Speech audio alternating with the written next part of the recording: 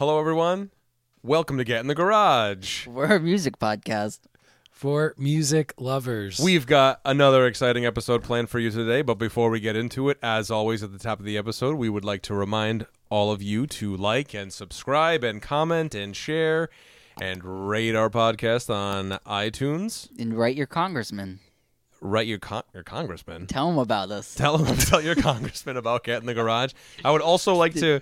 Dick Blumenthal? He's our senator. I would also like to send an apology out real quick. There were some technical difficulties with the uploading of the past two episodes on the 3.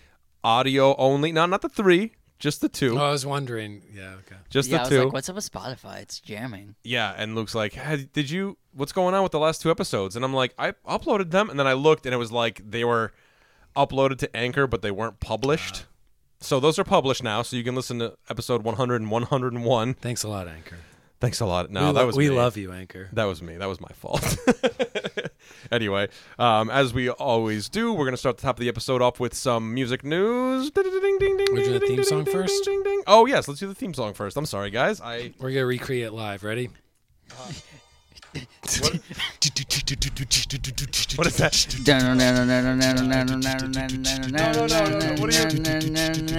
Get in. This is going to the fuck me all up in post. garage. Hold on. Let's start it now. There we go. Jesus. Me and you did a fine Did a job. pretty good job. I thought it was pretty close to the original. It was good. Both were recorded in GarageBand. Shout out to GarageBand. Thank you, GarageBand. GarageBand helping us get into the garage. Since 1997. Also, it's here, loop it again. Also, Yeah, sorry. we are doing a Garage Rock episode today. Everything Garage Rock, all things Garage yes. Rock. We Yes, have we are. new Garage Rock reviews to give you and Yeah. all sorts of great We're stuff. going to keep it garagey. It'll be awesome. In Yep. music news. In music news, What's on Luke? the docket? In music news, I need the bleep again, guys. The bleep. Oh. Thank you. Thank you. Thank you. Thank you. Did you guys see that Guar got their own documentary? What? You did A not. Guarcumentary? Yeah, it came out on July 21st on the Shudder app. Shudder is, I know you're looking at me like that, it's the streaming app for like horror movies. Oh. So it's kind of like buried a little bit, but it got Shudder. advertised to me, and I see you guys both got very excited about it. So I think you can purchase it as well to watch. But if you're streaming it, it's on Shudder. I wouldn't put my reaction under very excited. Michael say- got I'd say- so excited. Confused. Mine was a confused reaction. Yeah. Also, I don't know if I would pay to watch a Guar documentary. I might pay to watch a Guar documentary. They're monsters. I mean, but like That's it. they've been a successful touring The band title of the documentary? whole time. Some kind of monster. Think about it. Think of how many bands. monster. Another kind of monster. Think about how many bands have faltered, and then they're just like more fake semen, more fake blood. Yeah. So it's exciting. They got their own movie. I want to know Yeah. where the ideas came from, why they've been coming in space for so long. That I want to know all these things. Why have they been coming in space for so long? They're space monsters who From like Jupiter or something. ejaculate fake semen from their costumes on stage. This is all the more reason why I have to watch the documentary. Yeah. I don't know the backstory. I don't know the history of Guar. Everybody that doesn't know Guar, you should look up some Guar. They're pretty interesting and, Yeah. a great musical history and legacy there. Yeah. So check it out. Do you have anything for us? Am I the sole I person have with music one. news? No, What do you yeah, got? I have something. Go ahead, Jeff. Today is Wednesday, and Beyonce's new album, Renaissance, comes out this coming Friday.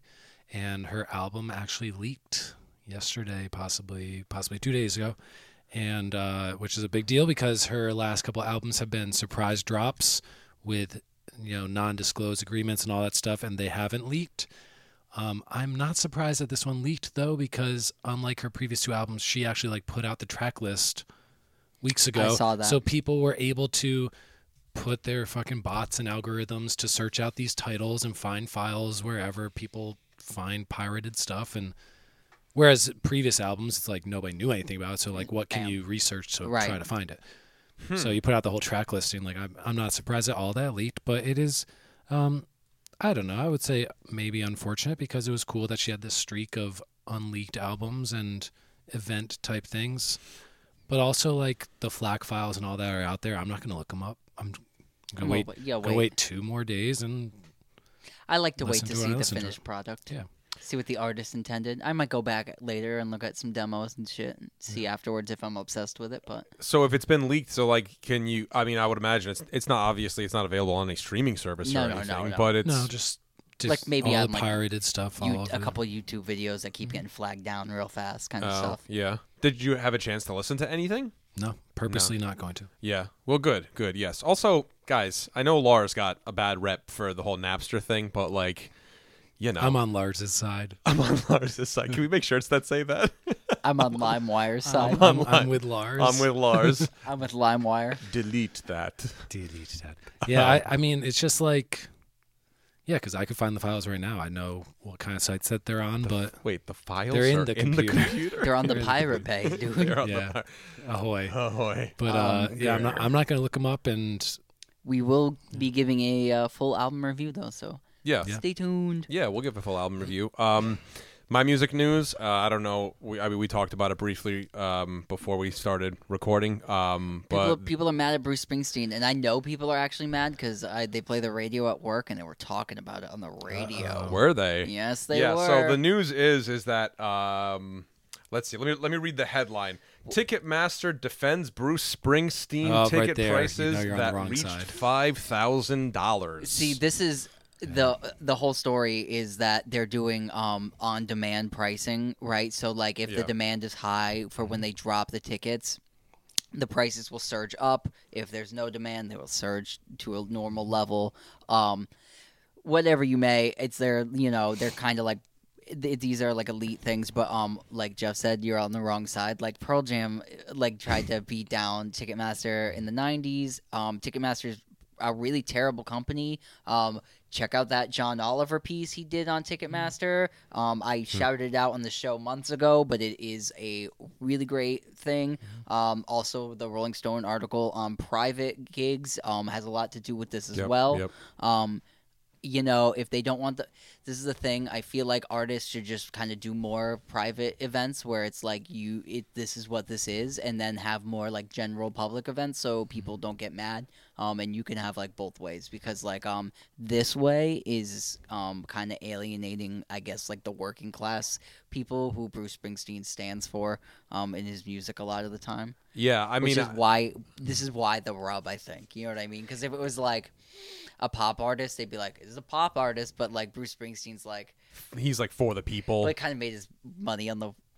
Feel what I mean? back of the working class. Well, yeah. I mean, there's I Yup. forget which. And now you're like having a podcast with the president, and like your tickets are podcast. super expensive. Yeah, I mean, I remember listening to a Henry Rollins podcast episode, and I think I don't know if he was on a podcast or something. I mean, he might have been on Joe Rogan or something. But, to give as a reference point, I remember him talking about this idea of being like, I didn't want to, because he like be a working class guy and have my life be a Bruce Springsteen lyric. He literally said that. You know what I mean? So like to give you an idea, yeah, Bruce Springsteen, it's, he's Jersey's own. He's the boss. He's the, he's the working class man. He's like, Bruce Springsteen to New Jersey is kind of like Bob Seger is to Detroit. He's, he's the guy, so. Yeah, the headline though is about the peak prices. Yeah, and it was. Which is like, I'm not surprised. Front row ticket at Bruce Springsteen concert is going to be a couple $1,000. Like, Yeah, this has like kind of been supply going. demand This has is- been going this way for a long time. Yeah. It kind of. What would you pay to see Bruce Springsteen? I'm not a big Bruce Most amount of money. Springsteen fan. Most I amount mean, of I pay $50 for lawn tickets. For real, like if I'm Yeah, for yeah. real, Come on now. because like He's 72 years old. He's not going to be around it's much $50 longer. for me too. Like Yeah. it's $50 lawn seats. I'm not. Not. I'll more bring a interested hippie than blanket that. and toss it on the ground Yeah, and that's- watch him that's- from the lawn. I'd want to pay $75. I would pay up to $100 to see Bruce Springsteen. He does. He performs for like 2 But, hours like, and 45 minutes. Same thing with like He does put on a long show. You get your money's worth when Same you go with, like, see him. That's for sure. Paul McCartney. I love Paul McCartney, but like for my like brain's worth, I'm not gonna pay more than $100 because it's just like Yeah. I'm not. Yeah, $100 is my peak for like those legacy bands. Yeah, It's like, it's like- well, Right. maybe I'll see them once ever. Yeah. 10 years ago, I spent $100 to see Paul Simon in like a smaller venue, and that was like the price point for me. I was Yeah. like, that's what I would spend for this. Didn't you go see Brian Wilson recently? I did. Those were free comp tickets though. Oh yeah, I was just gonna say like how much were those? How much when you went to go see the Stones a couple years back? How much did you pay for the Stones tickets? I bought those resale. Like Those 60 weren't bad. bucks? That's exactly. They were Yeah. $65. But see, from what I resale. read on this article, that's what they're trying to like. So Ticketmaster's trying to get Yeah. around like the SeatGeek resale and and- the right, Yeah. yeah, and all that stuff. So I mean, I guess I get it, but I like you said, I think it really is sort of alienating the working class folks who like just want to go and have a good night and go see Well, Bruce Springsteen. They'll go see their local, cover band play all the Bruce Springsteen material, and they'll Yeah. feel just as happy. I'm sure. Like, no, it's not like Set that's out your kind. speakers on your lawn. that sit in your kinda what pool it and is, play man. the Yeah. records. Yeah,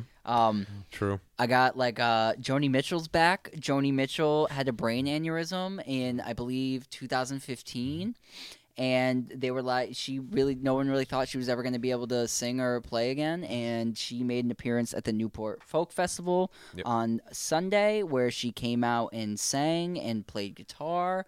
And it was like a major comeback for the artist, and I'm gonna probably say just for like people that have ever had a struggle in their life, that of like a medical struggle, and she like kind of faced that down and really came out in a big way, and it was Yeah. like really a lot of people were really happy to see her. Sang with Brandy Carlisle and Yeah, and very cool. Played Yeah. that cool Parker guitar. You see her Sounds- holding that yeah, thing? She sounds good. the man. CKY guitar. Yeah, man, it's a dope She- guitar. she- Beautiful voice. Yeah, So that was really cool, I s- and a legacy venue, a legacy festival that we talked about a couple episodes, episode 100, Yeah. the Newport Folk Festival. So very fitting, and she's the queen of that. So She was literally sitting on a throne yeah, because Yeah. she's the queen of folk music. I mean, yeah, Like who gets with more? with a beret on. yeah, she's and like wearing the and beret. like the long double braids. Yeah.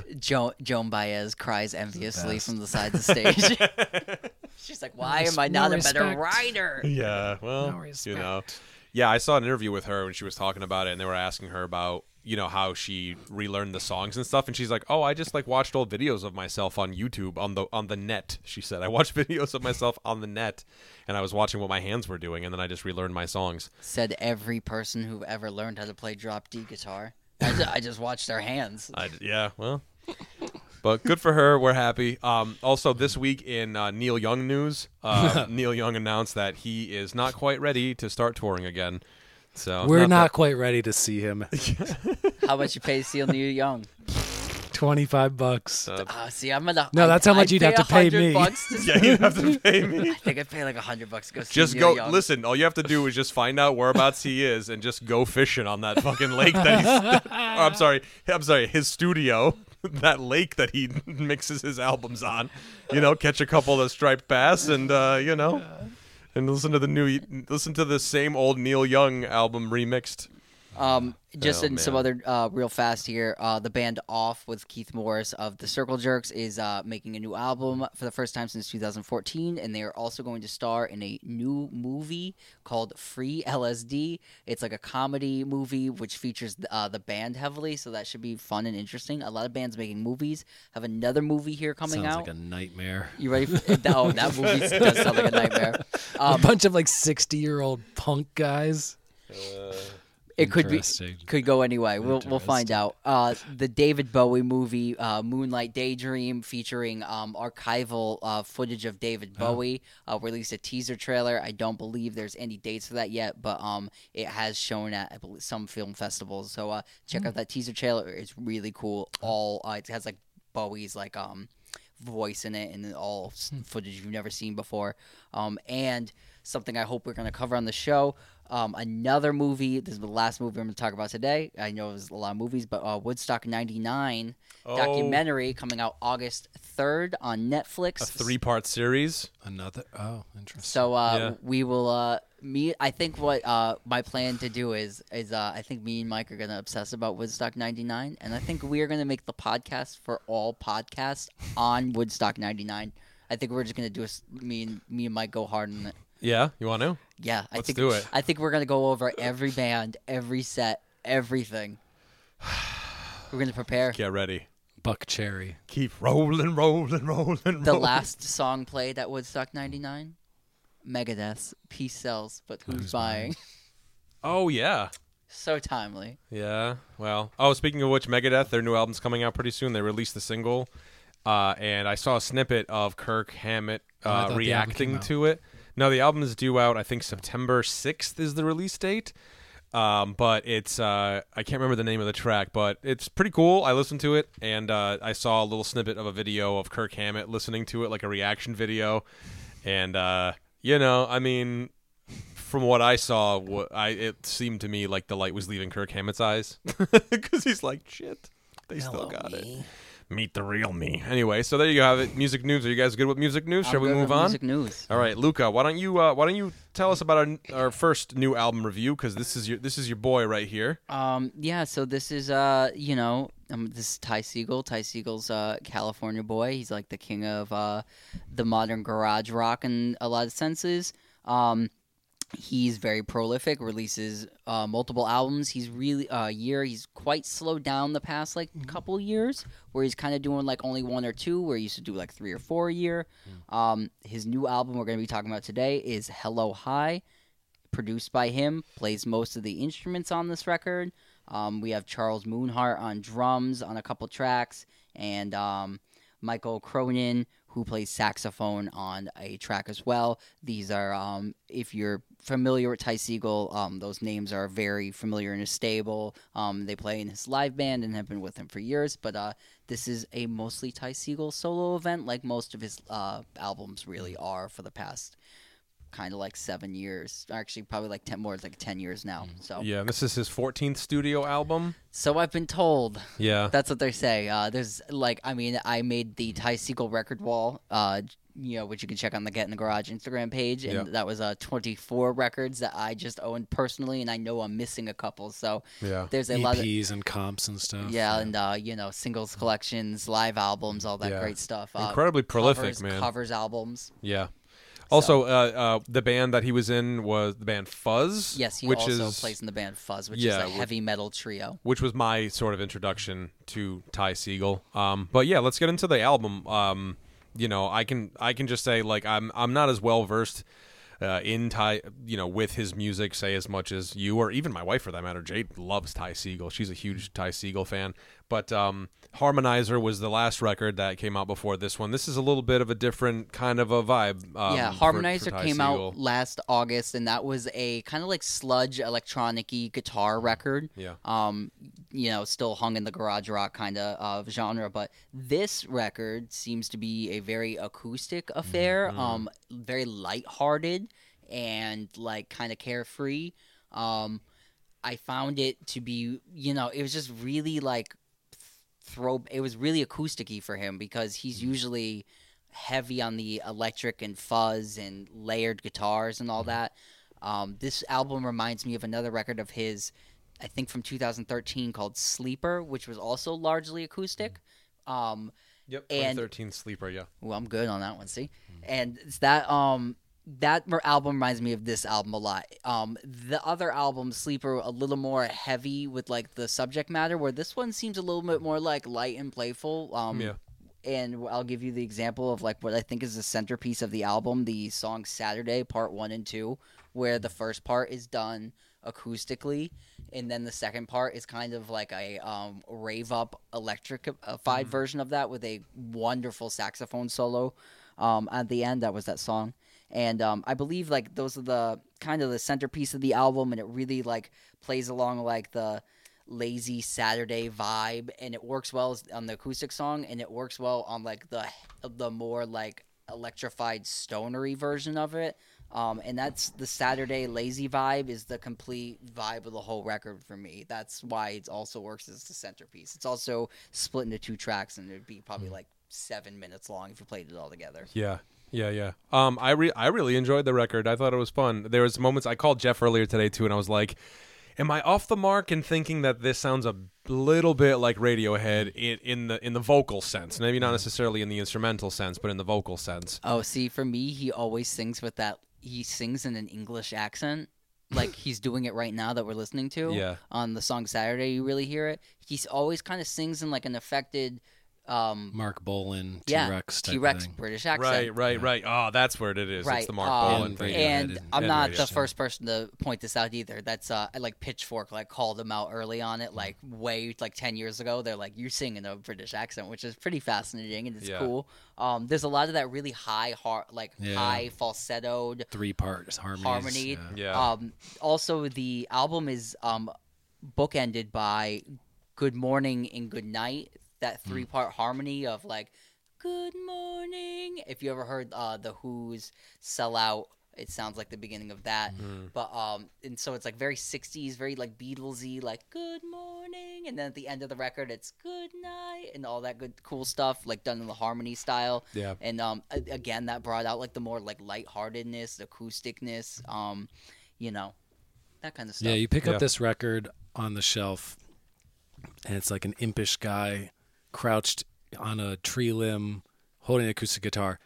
That's what you're getting on this record, okay? It's a guy playing acoustic guitar, him doing 3-4-part harmonies with himself. Yeah. There's some other sparse instrumentation. A great la la la's over yeah. stuff. Yeah. But it's very simple is not the right word, but like stripped down. Yeah, it's like garage rocky Neil Young, a little bit.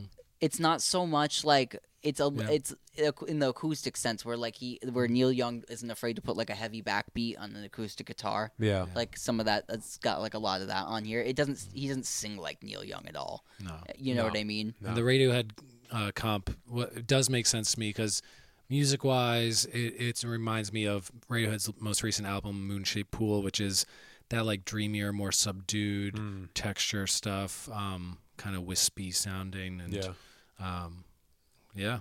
All the songs. Not all what I expect. I mean, looking at the album, I should have expected it, but when you said let's review Ty Segall, I was not thinking that it was going to be like this. Yeah. I thought it was going to be a heavy guitar 7 record. types of fuzz and Yeah.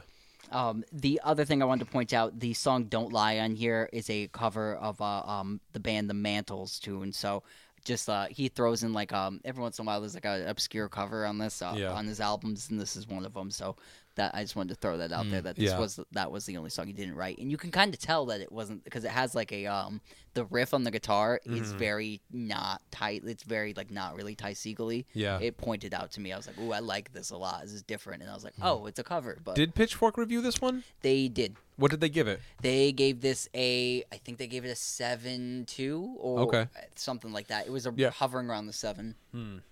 So what do you rate it, Luca? I mean, being that you're the I'm a big Ty Segall fan. what would you call a Ty Segall fan? he just calls them seagulls. Oh, seagulls.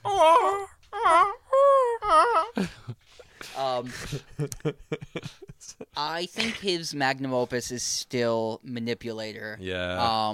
That's from 4 years ago or something. That's the red and white cover, right? Yeah, I think that's 2015 or 14, I can something check like for that. I think his magnum opus is Manipulator. 2014. I think this is an unpretentious album. I don't think it's trying to be what it's not. It's not trying to be his magnum opus. The length of this album too, 34 minutes or 30 minutes, is like a great fast listen. I'm gonna give it a 7. I think it's a great record. If you like this style of music, none of the songs are crafted badly, but it's just not like the whoa, you know what I mean? Well, it's not that white hot like Even even to like the which is my cup of tea. for like acoustic music, it's not like, you know what I mean? It's just it's not full bodied. it's just like a it's a great release and it's fun, but it's a 7 release for me. So that's where I'm at on it. I'll meet you there. Check it out, and it's a great modern rock release. If you are a person that likes rock music and you're like can never find any good new rock stuff to listen acoustic style rock yeah, music. like Ty Segall is where it's at, and even the song "Hello Hi" on here is like the fuzzier song on here. Yeah, he does give you he like still sprinkles it in kiss there of the with fuzz. that one song. It's not all acoustic, but that I mean it mostly is for so that's where I'm at on it. Okay, I'll meet you at 7. Jeff, what are you rating? 7s across the board. Okay, right on. Because it's there's good stuff about it. I like a lot of the harmonies. I detract a little bit because it never goes fully very different. It's kind of the same palette on every song. Yeah. And melody wise, it's I kind of got a lot of them get lost in the shuffle because I'm Strongly like, wait, this agree. song sounds Kind of like 80% like the last song. yeah. But yeah, it's a 7. It's good, Yeah. solid. Also- And acoustic. Like I don't listen to like acoustic guitar focused albums really ever. Yeah. And it's well done for that. Like if you're into folkish type of stuff, like it's good. Yeah. Also worth mentioning, he's got a great rig rundown. Oh, I did watch. On That's YouTube? why I was expecting something so yeah, different. Yeah, because he shows you the what 50 guitars does he fuzz play? pedals and stuff. What are those guitars? I don't know. They're like those metal neck guitars. Starts with the last name starts with a T. It was Dan. like Not the Dan Armstrong. I know what you're No. talking about. Though. yeah, but it's definitely worth checking out. It's pretty cool. He gives the full rig rundown, and he also shows the acoustic guitar, which is featured on this album cover as well. And do you have it, Luca? Is it that? Godin Radom? No, it's not No. it's not a Godin, but yeah, Godin. Yeah, you have to say it right. Godin. But yeah, definitely worth watching the rig rundown. Check it out; it's cool. And his it's an artistic choice, I suppose. But his acoustic guitar as well. He never put a pickup in it. He only just mics it. Yeah. Which gives kind of a more pure, I would say, or Better. honest sound of the, better. I don't better like sound. the mic If you're a acoustic dude, sound. if you're a dude You don't like who the has to- mic'd acoustic sound, or you don't like the acoustic with a pickup in it sound? No, I don't like the DI the DI. Yeah, no, right. That is my least favorite. Yeah, when you and that's what DI he an doesn't. acoustic. Yeah, he doesn't do that. It's a purely acoustic guitar, and then he just puts a microphone in front of the sound hole. Yeah, you know what I'm talking about when they straight have a mic cord in them.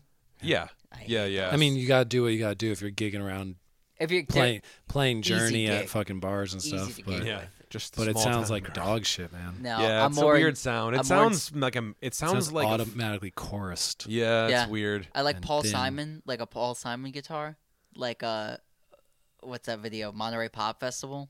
Yeah. That's a good acoustic guitar mic. Or I like the Yeah. Willie Nelson acoustic guitar mic sound. Oh, yeah. because he has the That's where piezo it's at. pickups. Those are a little bit different. That's not Different like response. it's a different type of response. Anyway, we digress. We're gonna have we're gonna talk about the 2 new Jack White albums that were released this year. One back in April, Yes. and the one that was released last week. The And- jack off, if you will. Yes, it's a jack off. We're gonna so let's take a quick break and we'll come back with the Get in the Garage jack off. We'll be right back. Get your peppermint strips. All right, welcome back, everybody, to Get in the Garage. We're the music podcast. For music lovers. We've got 2 new-ish, one new, one semi-new albums from the Undead Furniture Maker himself, Mr. Jack White, and this segment we're going to call The Jack Off. the undead furniture. The Undead Furniture Maker, Jack Skellington. Jack Skellington, a.k.a. the ghoul of fuzz guitar.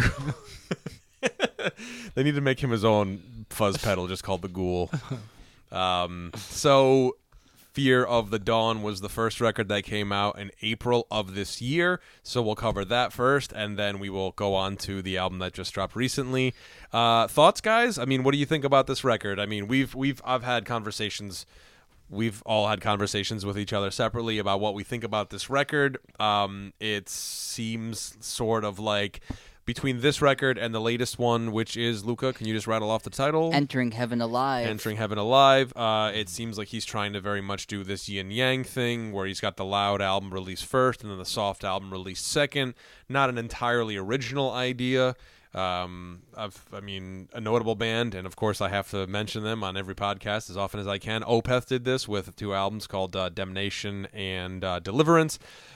People have been doing this forever, though. You have the but the heavy yeah. side, the light side on albums as far back as like the 60s. Yeah, because Yeah. this first one, Fear of the Dawn, is very. Even Dylan Hard did it rock. on Bringing It All Back Home. He's got the acoustic Right. side and the band side. Yeah, This is right. very modern sounds, fuzz pedals, octave pedals, rockin' drums, Right. squealing lead vocals, triple tracked lead vocals. Yeah. It sounds very current and very Experimental. experimental, and there's some like strange carnival-esque flourishes. Just like the type of melodies he chooses, the type of feels. He pretty much plays 95% of everything on this album, and similar to the second album, he plays most of the instruments on that as well. So it's kind of like a one-man project with some collaborators on a couple of different instruments on a couple of different tracks, but I don't know, it's like pretty full throttle rock and roll, and the shit is smashing. The drums are hot and the guitars are searing, and he's doing his, I don't love Jack White, but he's doing that screamy, singy thing that he does, that wail, and I think it's well done. Like the singles were good. Like Taking Me Back was good. Like I like that. It was a heavy, like modern. Taking me back. Taking me back. It's a good modern rock song. Yeah. I felt and it sounded new and hip and cool. Also shout out to like the millionth time Jack White has sung about coffee in his lyric. How are you taking your coffee? Are you taking it black? Are you taking me back? So I just wanted to shout that out. And I liked like the stuff that was heavier on here. I did like the Fear of the Dawn, heavy. I liked that. White Raven was like kind of heavier. I liked that. Where I think we all start to like waver with this album is where it does kind of get into like where Jack White experiments in his heavier side. I think we're all in agree, like, yup, go heavier. That you're sounding good the heavier the music's coming out. The more experimental and jazzy and rappy and reggae and hip hoppy he's going. I feel like those are the points in the album where he's faltering and he's not stepping assured in making a solid song. And specifically, we're talking about one track in particular. Oh, I have a couple on this album that let's roll our sleeves up. All fit what I just said. Well, let's start with the first, most obvious The main one. culprit would be Heidi Ho. Hi-ho. Featuring one of, I think, all of our favorite artists, Q-Tip from A Tribe Called Quest. Yeah. So these are two artists that we both like. But together, they sample a Cab Calloway song and what I would describe as two-word review. Shit sandwich. They can't print that. Heidi Ho. Can't print that. The idea of the song is, for me, seems to literally be the phrase Heidi Ho. They're like, what are the lyrics and about? Sometimes it's Heidi Hody, Heidi, Heidi Ho. It's like there's no lyrical content above the name of the song, and for me that's the biggest issue. It just loops on nonsense. It's fun. It's fun if you swimming in a sea of I can't say it's that. Fun if this was a one-off single and you release this for like a fun, like kind of like a piss take kind of song. It could have had like a radio clash like style to it. Because it was like the dum dum dum, like the beat was not the worst thing I've ever heard. But Q-Tip's feature on it too is some of the most wackest shit. You're right, the most wackest shit I've ever heard in my life. Hip hop, hippie to the hip. So I've done that. If he did that, it would have been fucking better than what he did. Yeah, it's such the a Mariah waste, Carey, such Chuck. a good song. He rhymes Mariah Carey, Chuck Berry. It's fucking lazy. I mean, it rhymes. It's lazy. All right. You said that some other tracks stuck out to you as being lacking. I think one of the songs you might bring up, Yesophobia. Yep. I actually liked that. I liked his like Latin-y, Santana-ish type of. See, for me, because I was like, oh shit, I wish Jack White did more of this stuff. Where it's kind of like, for me, that cool. song wasn't the reggae part of it wasn't my favorite. The rest of it was more of my favorite, but sandwiched between the songs it's sandwiched between Heidi Ho and into again and sandwich. And Into the Twilight. So when you have like the three of them, like the three kind of like experimental songs in a row, some experiments go bad. Yeah, and it feels like fail. It's a fine line between he genius and sequenced stupid. it like the three. It's like heavy, and then it gets like jazzy rap, Yeah. and then it gets like reggae, and then the song, that song it's weird. For me it almost worked. Like the reggae part of it like almost works for me, but didn't work enough. But that Into the Twilight song after, for me, is almost worse than the Heidi Ho song because there is literally the definition of filler for me, and to the point where I kind of knew this was a filler track. Both of these albums are how long? 40 minutes. Exactly. One of them's 40 minutes. One's and 12 seconds longer than the other, I think. Exactly. One's it's 10. The other one's 40-10. So for me to feel like this is not filler is hard for me because the only lyric to it is "Into the Twilight" that a woman sings, and maybe he sings the high harmony on. Yeah. And it's just like a groove riff. Yeah. There's no good guitar solo on it.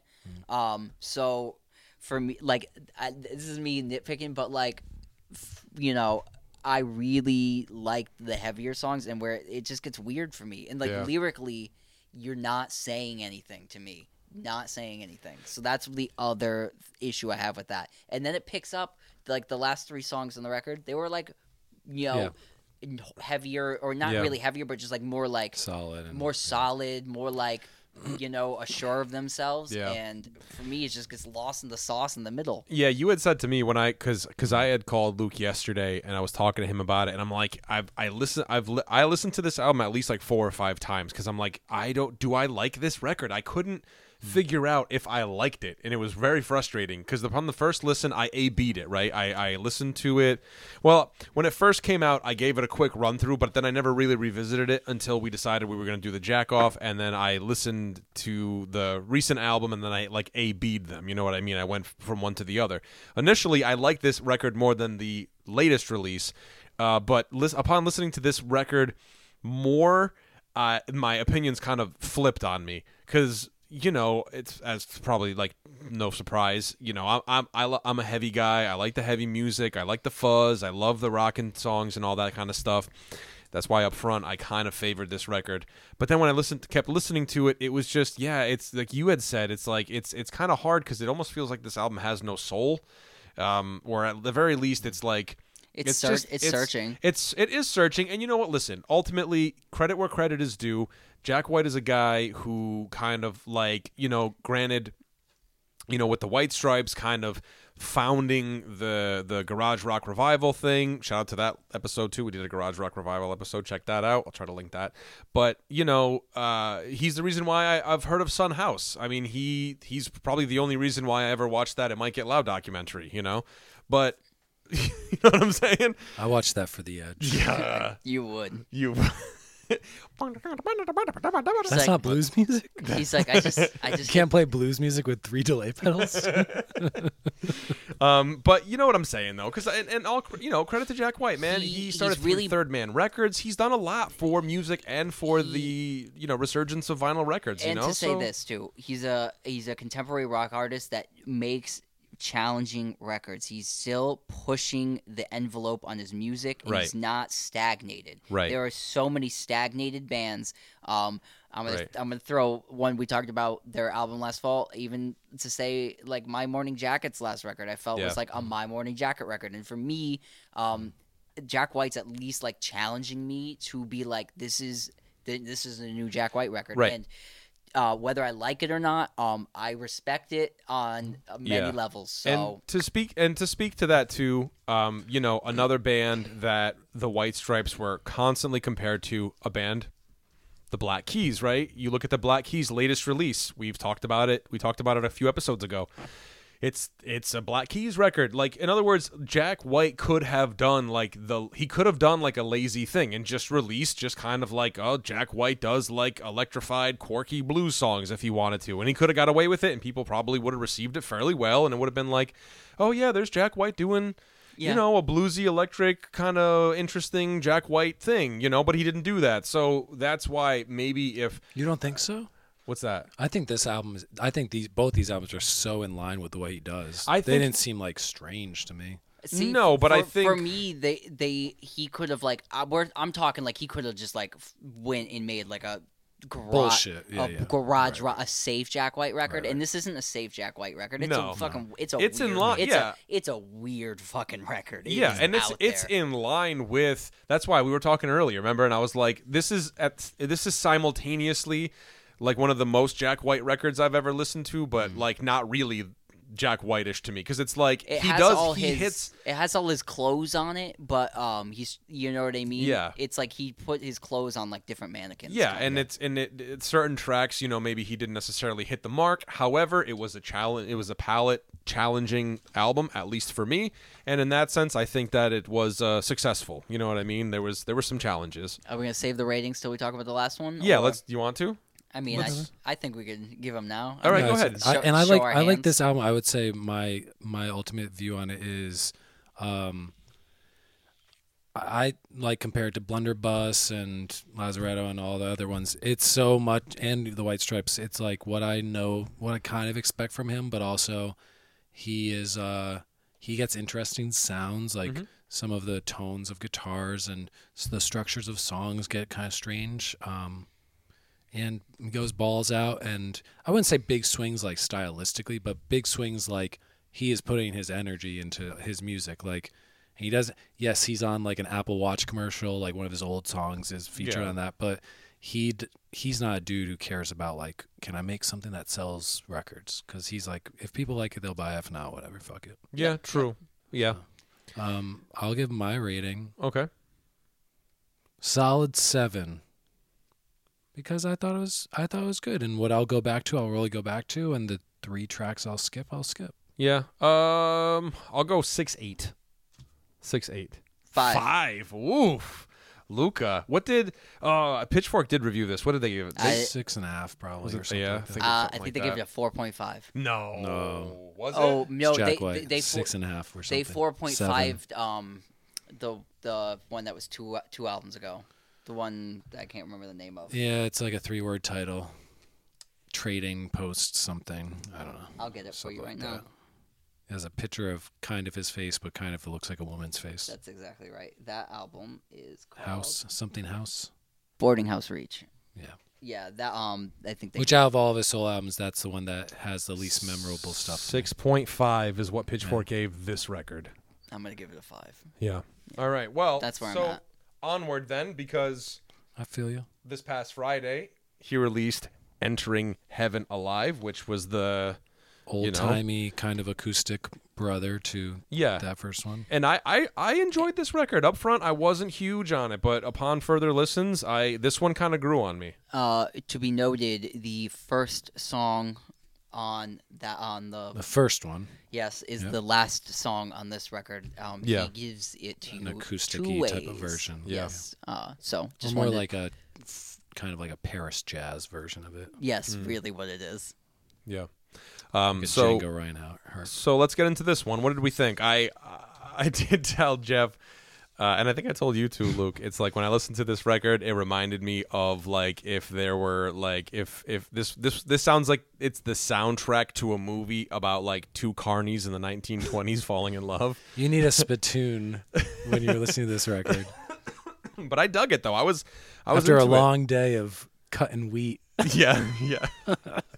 We're gonna go down to the freak show and Yeah, I liked this record. It reminded me of some of that at the time, the White Stripes, because the White Stripes were like garage rock, electric guitar, fuzz, octave pedals with just like boom, boom, boom drums, and then like Icky Thump and Distill, they did all these kind of old timey type of palettes and sonic explorations of kind of like Tin Pan Alley type stuff and vaudeville styles. And this is much more like that. This has like, glockenspiel and marimba and acoustic guitar and accordion and piano.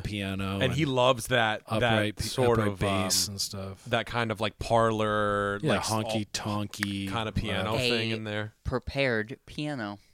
A prepared piano. Prepared piano. It's Yes. where you like alter the strings or hammers to make it sound different. You dampen it. yeah. That's like Yeah. a lot of that sound is. Yeah, You but he put- loves that. You can put like sound. That's- marbles on the strings so that when you hit it, it like kind of rattles. Yeah. But he peppers that in. That's Yeah. like one of his favorite It go-to remind sounds. me of some of the not as like gruff and like a sailor type of Tom Waits stuff, but it's in that vein of like trying to recreate the not folk like Bob Dylan folk music, but like the Americana like folk music of the 30s and 40s of the Depression era, because all the instrumentation and the song structures are much more in line with that kind of like European inflected jazz and this is like the gypsy like violin sort of influence stuff, and Stefan Grappelli and that kind of stuff. Yeah, I would say the only thing where I just didn't, it felt like if I'm giving it a criticism, I felt like maybe some of the string arrangements that were kind of woven in sounded a little bit like he was trying too hard. Maybe that's just me, but I was like, I liked the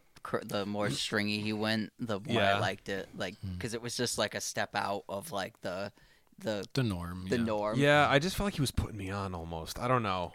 Step right up, mister. Yeah, like let me guess your weight. The snake oil salesman. See, I got the cure-all. Yeah, so clear up your mumps in no time. A lot of this sounded like a tune off of Get Behind Me, Satan, called "Ugly as I Seem."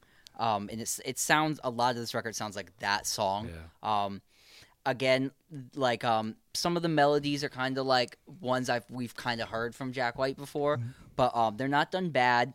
Like you said, it's kind of all that thing for me. Again, where the album doesn't work as well, is "Got You Surrounded," I think is the name of that song on here. That's like more jazzy.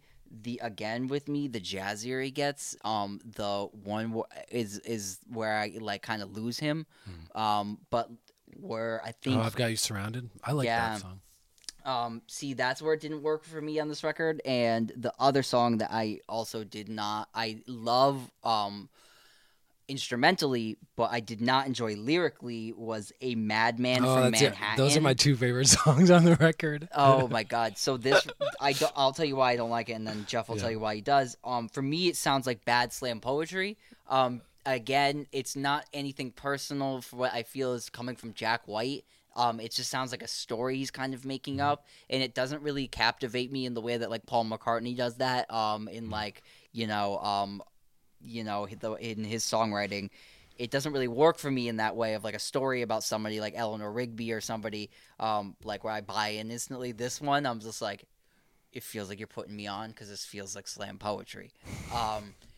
And for the whole record, the beginning of the record to really feel like kind of like tender and like loving, and he has like these like fun, like the crumbs song where he's like talking about like we're gonna walk each other home and we're not dumb, we'll leave crumbs, like that kind of stuff. For me, I like that because it works for me. It seems like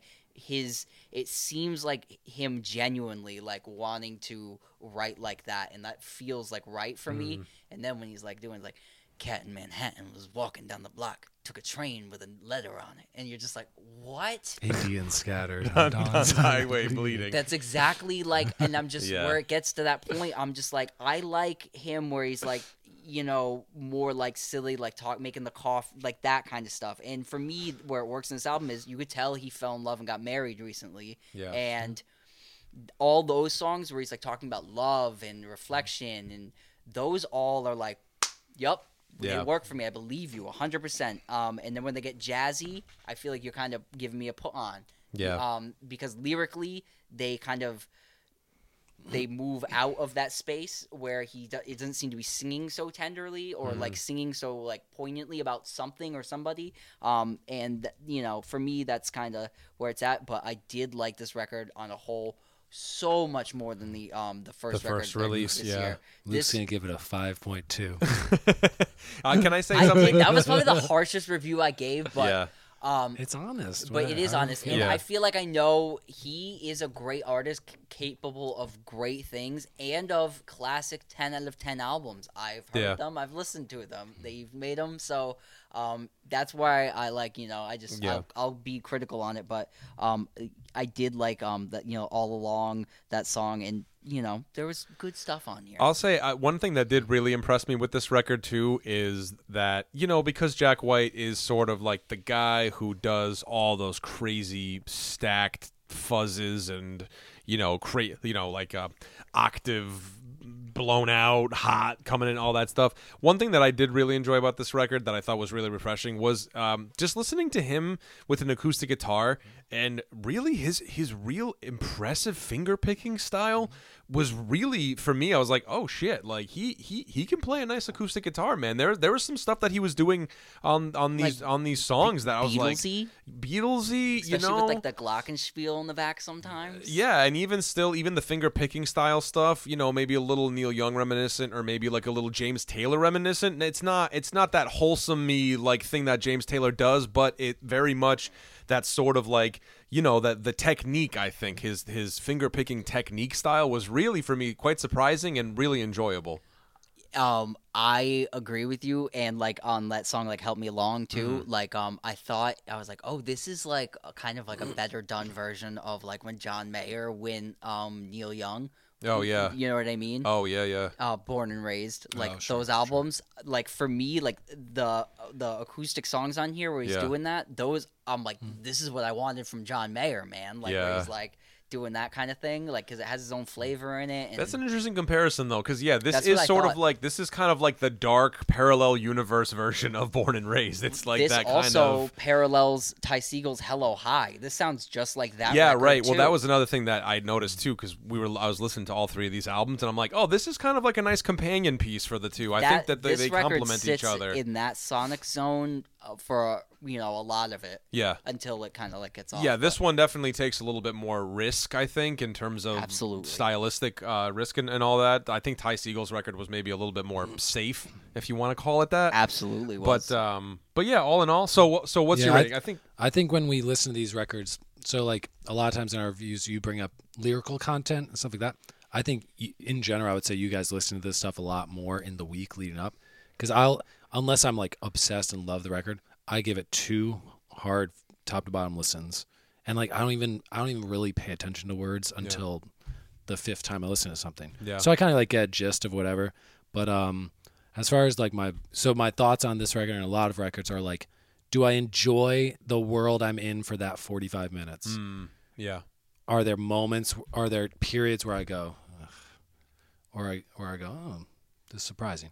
That's like how I generally rate these things. But so I liked this kind of old timey, the furniture maker with the stove, whatever they call it, corncob pipe and suspenders. I enjoyed this a little bit more than the earlier album. Yeah, because I enjoyed being in this 40 minutes more than the previous one. That's a good way of putting it, because I would agree with that too. Yeah. So the more I listen to it, more I'll have like nuanced things on lyrics and subject matter and all that kind of stuff. Oh, well, can I give one criticism? I know we already covered the first album, but there's one line, I think it's is it in the last track or the second to last track, where he's like, it's better to like illuminate than it is to, what's that line? But it was so, I'm just like, Neil Young already said it's better to burn out than to fade away. And I'm like, it was totally that kind of a vibe. He's like, it's better to illuminate than like burn out or something like that. Only so many words in the English language. I guess so. But that was, I mean, if of a criticism, I just want to bring that up because I forgot to bring it up when we were talking about the Fear the Dawn record. But I'm giving this a 7.5. Ooh, a 7.5. All right. I'll go solid 7. I'll go solid 7, but that's just because I'm just like, I love the White Stripes so much, and those records were just so like important to me that like this record for me, it's like I'll just go back and listen to the White Stripes do stuff that's more in this vein than this record itself. I like this record, but I'm gonna give it a 6.5. But if you're again this is a solid listen. Yeah. Just for me, Yeah. Just that's where I'm at with my gauge now. Just so you know, is like I gave Journey's new record a 7, so now I judge everything against that. Against that. That's the benchmark now. Yeah. I think I also gave that. I think I rated. Now that you said, that's a. I rated that Journey record Listen, higher than both of these. No but regrets. I stand by that. Don't No stop. regrets. Listen, For Luke, that Journey record, it was a solid Journey record. don't stop Solid believing. 7. Solid I 7. never will. More of a Scranton 7. All right, cool. Let me see what we're working on time here because we did want to. All right, well, Quick shout out. We got Let's do a a few. quick shout out. We got a few minutes just to. So since we're talking about artists that dwell in the garage rock world, we want to just kind of throw out some of our favorite garage rock records for you to check out as album recommendations. We don't have to get too into it. You can give a little brief thing if you want. I can start if you guys want. We are talking about 5. So like with everything in music, especially when you're talking about putting things under a category, people get so like, yeah, but it's not this, so it can't be this type of music. It's like, whatever. If for me, garage rock is it rock music, and does it sound like the band could have recorded this album in a garage? I go like literal definition. Yeah. So my 5, in just chronological order, from 1969, MC5's "Kick Out the Jams," a live album, Detroit, recorded over Halloween weekend. Seminal classic, maybe the first official garage rock record, or like the first, the big totem. My number 2, the same year, 1969, the first record by the Stooges, the self-titled Stooges record. My 3rd, jumping ahead to the 90s, 1994's Weezer's Blue Album. People might say it's a pop rock record, alternative rock, whatever. It's literally has a song called "In the Garage," and if you listen to this album, it sounds like 4 dudes playing in a garage on their own home recording system. My 4th is from 2006. It's the first album by Arctic Monkeys. It's called "Whatever People Say I Am, That's What I'm Not." It sounds like a dirtier, scuzzier, modern Beatles style of like their Help type of music. Great British accents. Great British accents. And my 5th is from 2016. It's by an Austin, Texas-based band called White Denim. It's an album called Stiff. Oh, you like White Denim? I love White Denim. I know you like White Denim. Yeah, and this is like kind of, it's Southern psyche, kind of jam band-ish, dipping a toe into that, but it's garage rock. You listen to this shit and it's like, yep, it sounds like garage rock. So that's my 5. How about you guys? You want to go, Michael? Oh, you can go ahead. I'm going to shout out. I got some visual things here. I got The Shadows of the Night, Gloria. Great record. The original Gloria is done by Van Morrison's Them. This is a great garage rock band out of Chicago. They do all the hits, Got My Mojo Working, all that great stuff. Bluesy, angry, punky, wonderful, moody, mid-60s. Check it out.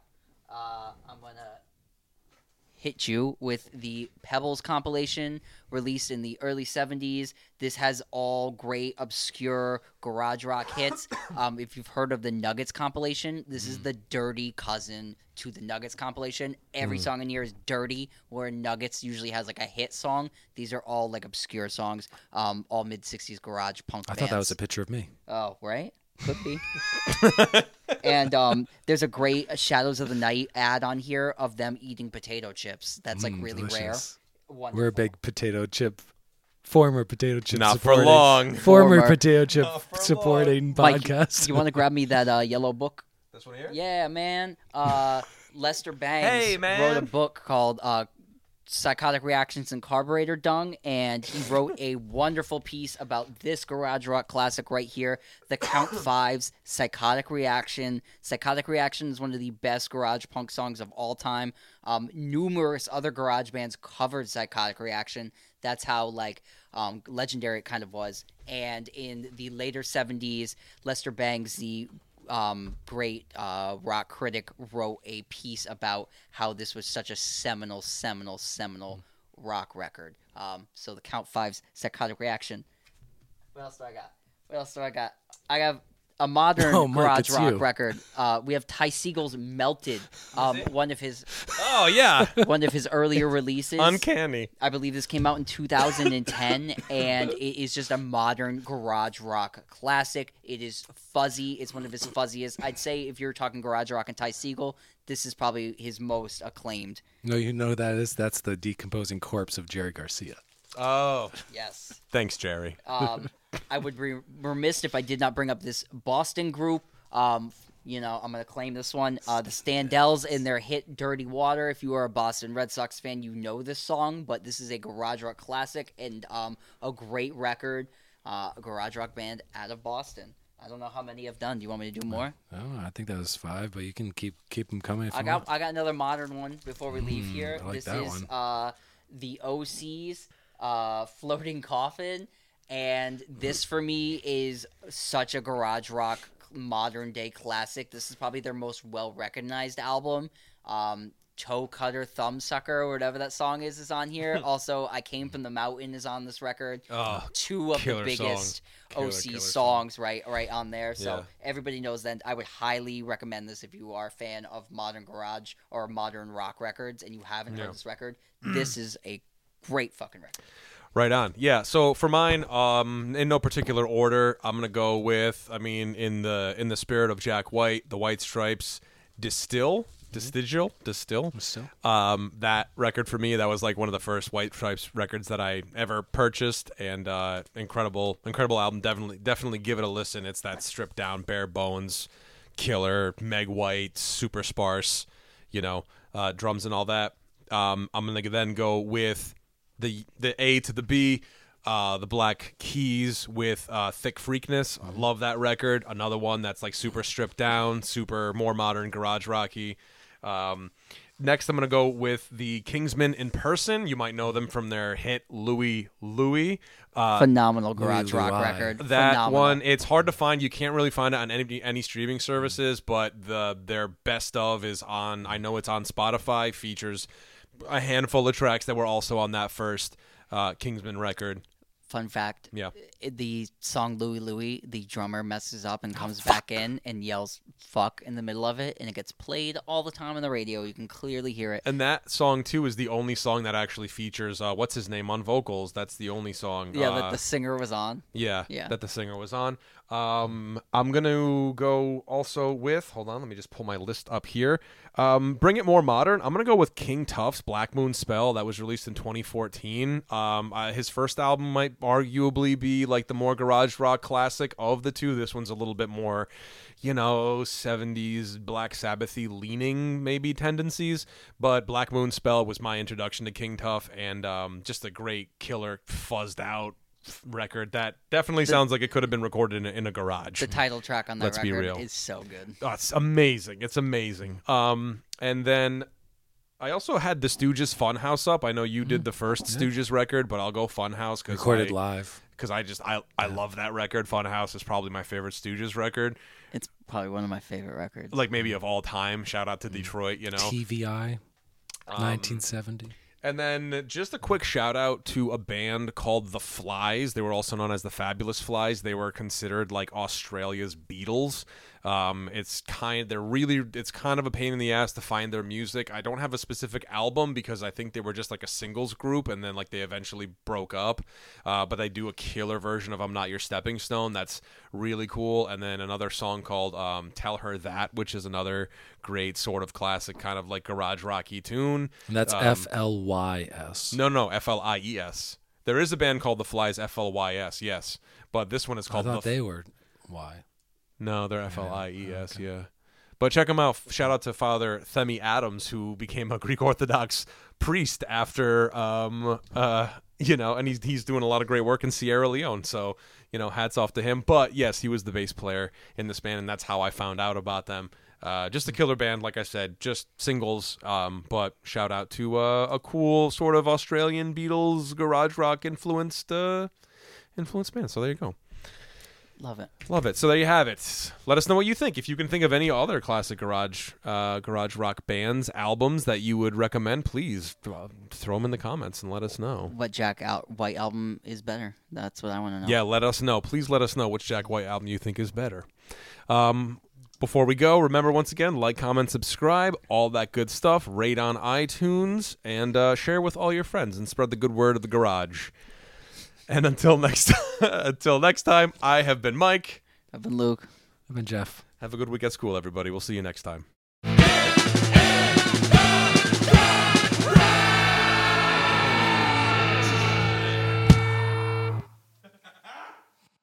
This has been a presentation from the Wasted Robot Network. For more information and links to other shows, please visit www.wastedrobotrecords.com/podcasts.